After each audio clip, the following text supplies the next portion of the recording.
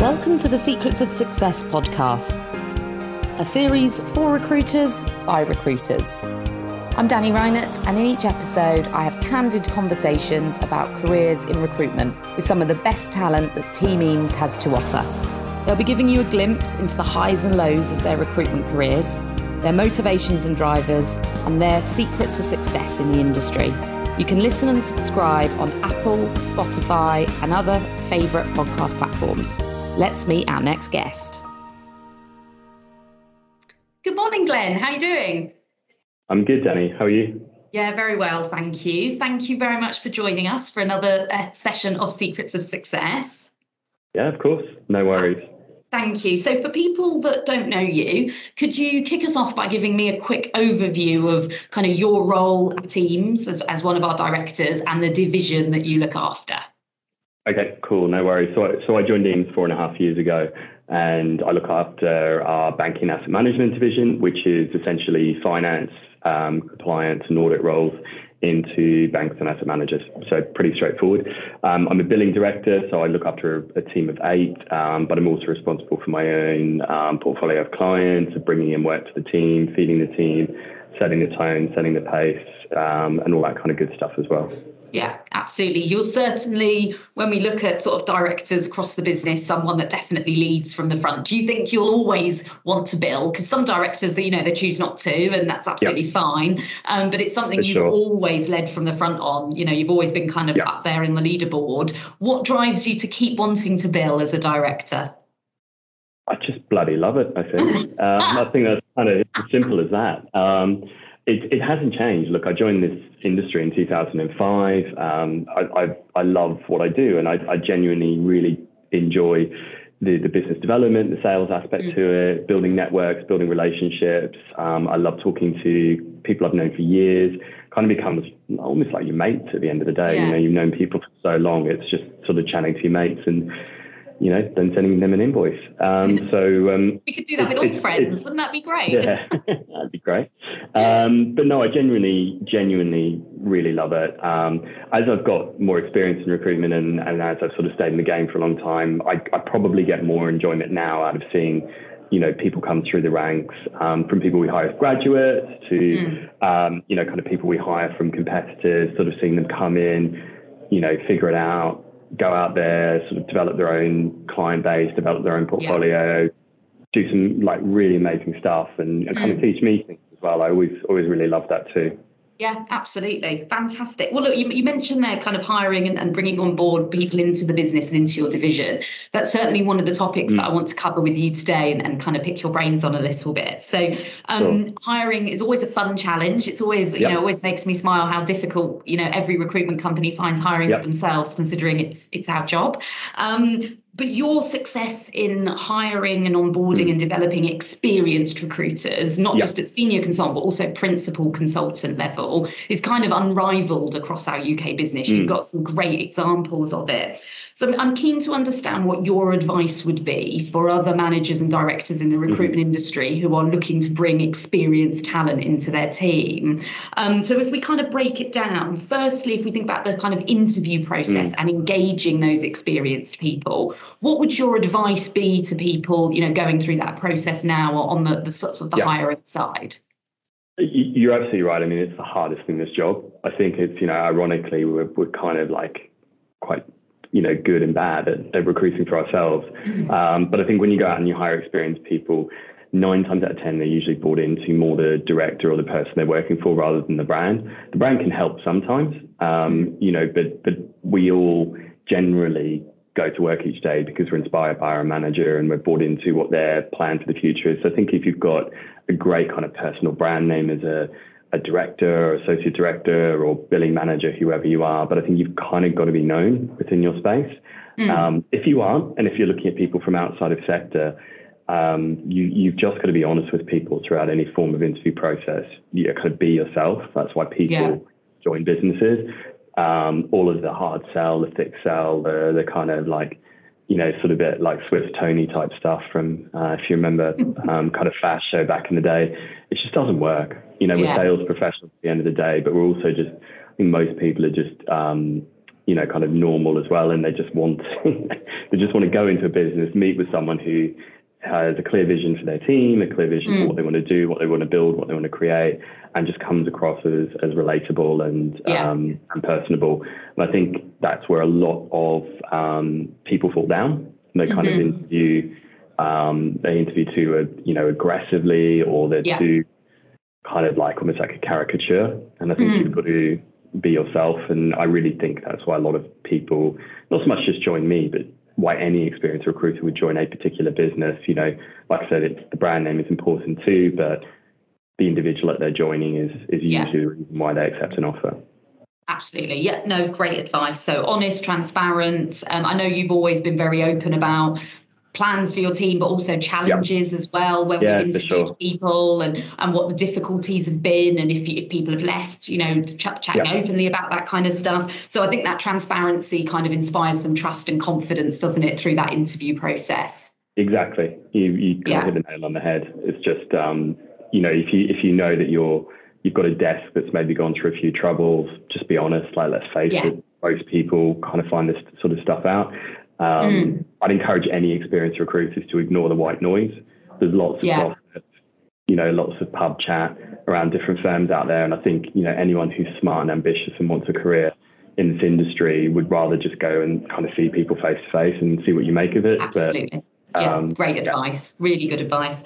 And then in terms of onboarding experienced hires, it's not always easy, because obviously I look after the learning and development side of things for Eames. So if we hire an associate consultant or a consultant, there's kind of a ready-made training plan, a program to plug them into. And obviously we can tailor it where necessary, but it's very much, we know what that first 3 months is going to look like in terms of onboarding and development. For principal consultants and experienced recruiters, very different, isn't it? So how have you gone about making sure people land within the business and are onboarded effectively as experienced hires? Yeah, I think you've just got to promise what you said you would in an interview. And there's so many people I meet who come with those kind of, sort of stories of, they promised me X and then I turned up and it was all a load of, load of garbage. I think you've just got to, you've got to have a plan. You've got to set the expectation really clear from day one. You've got to provide the support. You've got to be, a good people person. You have regular one-to-ones, look after people, spend time with them. Don't sort of make it feel like, hey, welcome to our business. Here's 3 seconds on how the CRM works. Good luck with that. Off you go. Yeah, there you go. And then in 3 months' time, it's like, sorry, buddy, it's not worked out. You just got to, you've got to have a plan. And that's it. It's like people have joined you because you promised them something. You just don't let them down. Set the expectation around what good looks like. I was one of the things I absolutely thought was amazing when I first joined Eames. A very clear 1-page internal document with sales targets in there around your level, going, this is what good looks like. It's in black and white. It's the same for everyone. So I think you've got to have really clear expectations around what you want them to build, what a good week looks like, what healthy desk behaviors you want to see, the kind of attitude, all that kind of stuff, and just make it really clear from sort of day one. A lot of experienced people often get to a point in their career where they want autonomy, they kind of want that flexibility, they want to be left alone, but also have that support and, kind of know there's someone there to soundboard off. And I think you've got to establish that early on and not make too many assumptions. There's a lot of experienced people who do need structure, who do need, someone sort of, kind of on their back a bit, but 9 times out of 10, most experienced people don't. They want the autonomy, the freedom, they want to be empowered, and they want to feel like they've got a good supportive team around them. But I think that's the key thing to hiring any experienced individual, is just be really clear around what you expect and genuinely treat them like an adult and not like a junior consultant. I think at the other side of it, that's often the problem too, that, experienced people get micromanaged and treated like, like they're 20, and someone in their early 20s who's just starting off in their first working job. So. Yeah, absolutely. I think it's a balance that you've always struck very well because of the people that you brought through the business. We had Andy Mack doing the Secrets of Success session a couple of months ago and stuff. So, but it's not always an easy balance to strike, is it? There can be that fear of, I don't want to micromanage this person, so I'll be really hands off and probably too hands off and not give them any structure and it's all over to them, or the getting too involved and micromanaging and not respecting the fact that somebody has experience. So kind of striking that balance is quite important. I'm sure you've not always got it right. It's something that you kind of learn over time, I imagine, by trial and error. Yeah, exactly. And I think you've got to be honest with yourself as well. Don't assume that just because someone's got 4 or 5 years at a competitor, that they're going to come in and do recruitment exactly the way that you do it, or exactly the way that you would want it to be done. You've got to, you've got to kind of learn from each other, and a bit like dating, you guys have got to kind of, figure each other out a bit. And I think, look, anyone in this industry who doesn't have that element of accountability and responsibility for development of their desk, I think it's very hard. Like a lot of experience, a lot of directors, and I've certainly made this mistake over the years, have kept people in place because the belief is, hey, like this person's done recruitment for 7 or 8 years, they must be amazing. So I've learned the hard way by letting that person stay in situ, and it rots, and it has a bigger impact on the wider team. So I think on the reverse of that, if you're an experienced person, or an experienced director in my shoes, you've got to be prepared to make those calls early on. If someone is totally mismatched, don't let problems fester. Yeah, great advice. Thank you.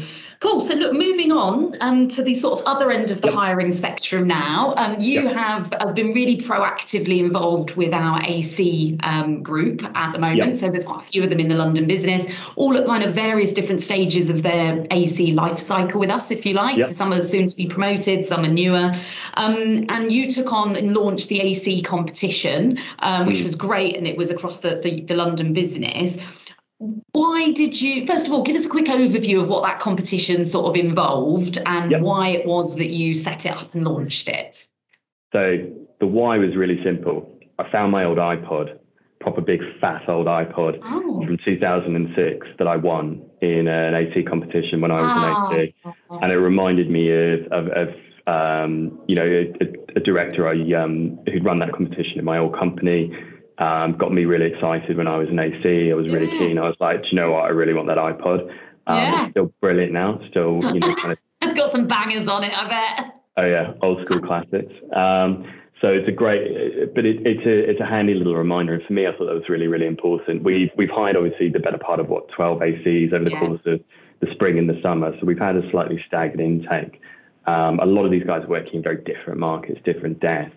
Still the same job at the end of the day, but a lot of them don't have a lot of natural crossover with each other. They're all quite good pals as well, and I just sort of thought, let's get the competitive nature in them going. Let's get it, kind of how it was like when I first started recruitment, 15, 16 years ago.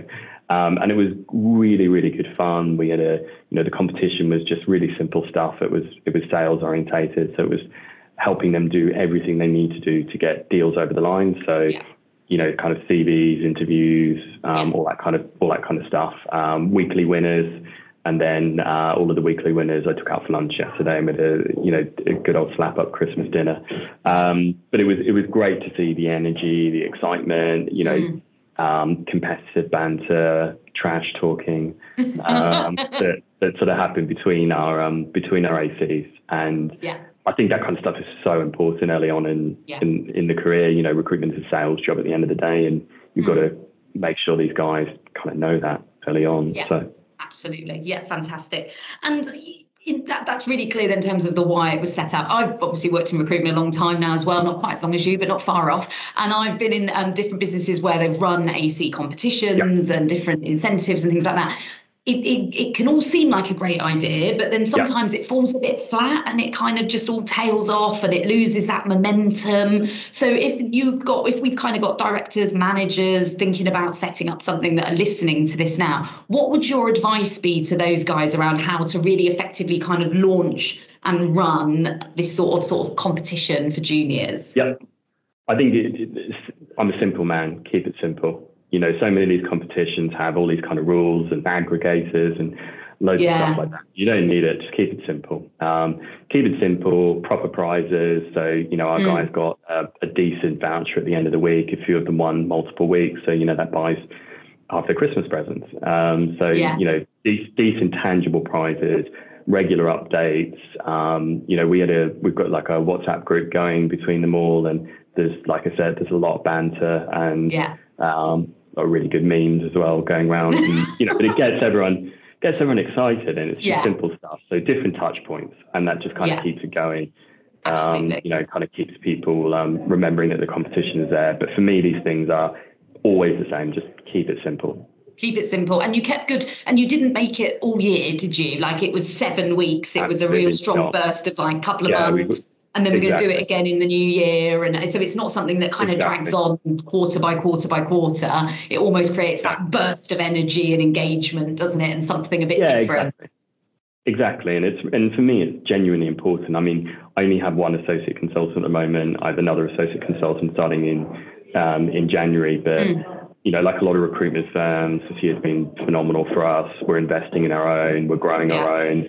All that kind of stuff that's so important. It's kind of where I started, you know, 15, 16 years ago in a similar situation. So for me, it's really, really important that we look after these guys, and we, you know, when we're hiring at the associate consultant level, we genuinely all collectively between the sales directors look after the talent that's coming through, because it's our future, and it's important that we all pitch in. Yeah, absolutely. Love it. Fantastic. Glenn, thank you so much for joining us for another session. Some really great takeaways there, and I appreciate you taking the time. Cool. Thanks, Danny. Take care. Bye. Bye.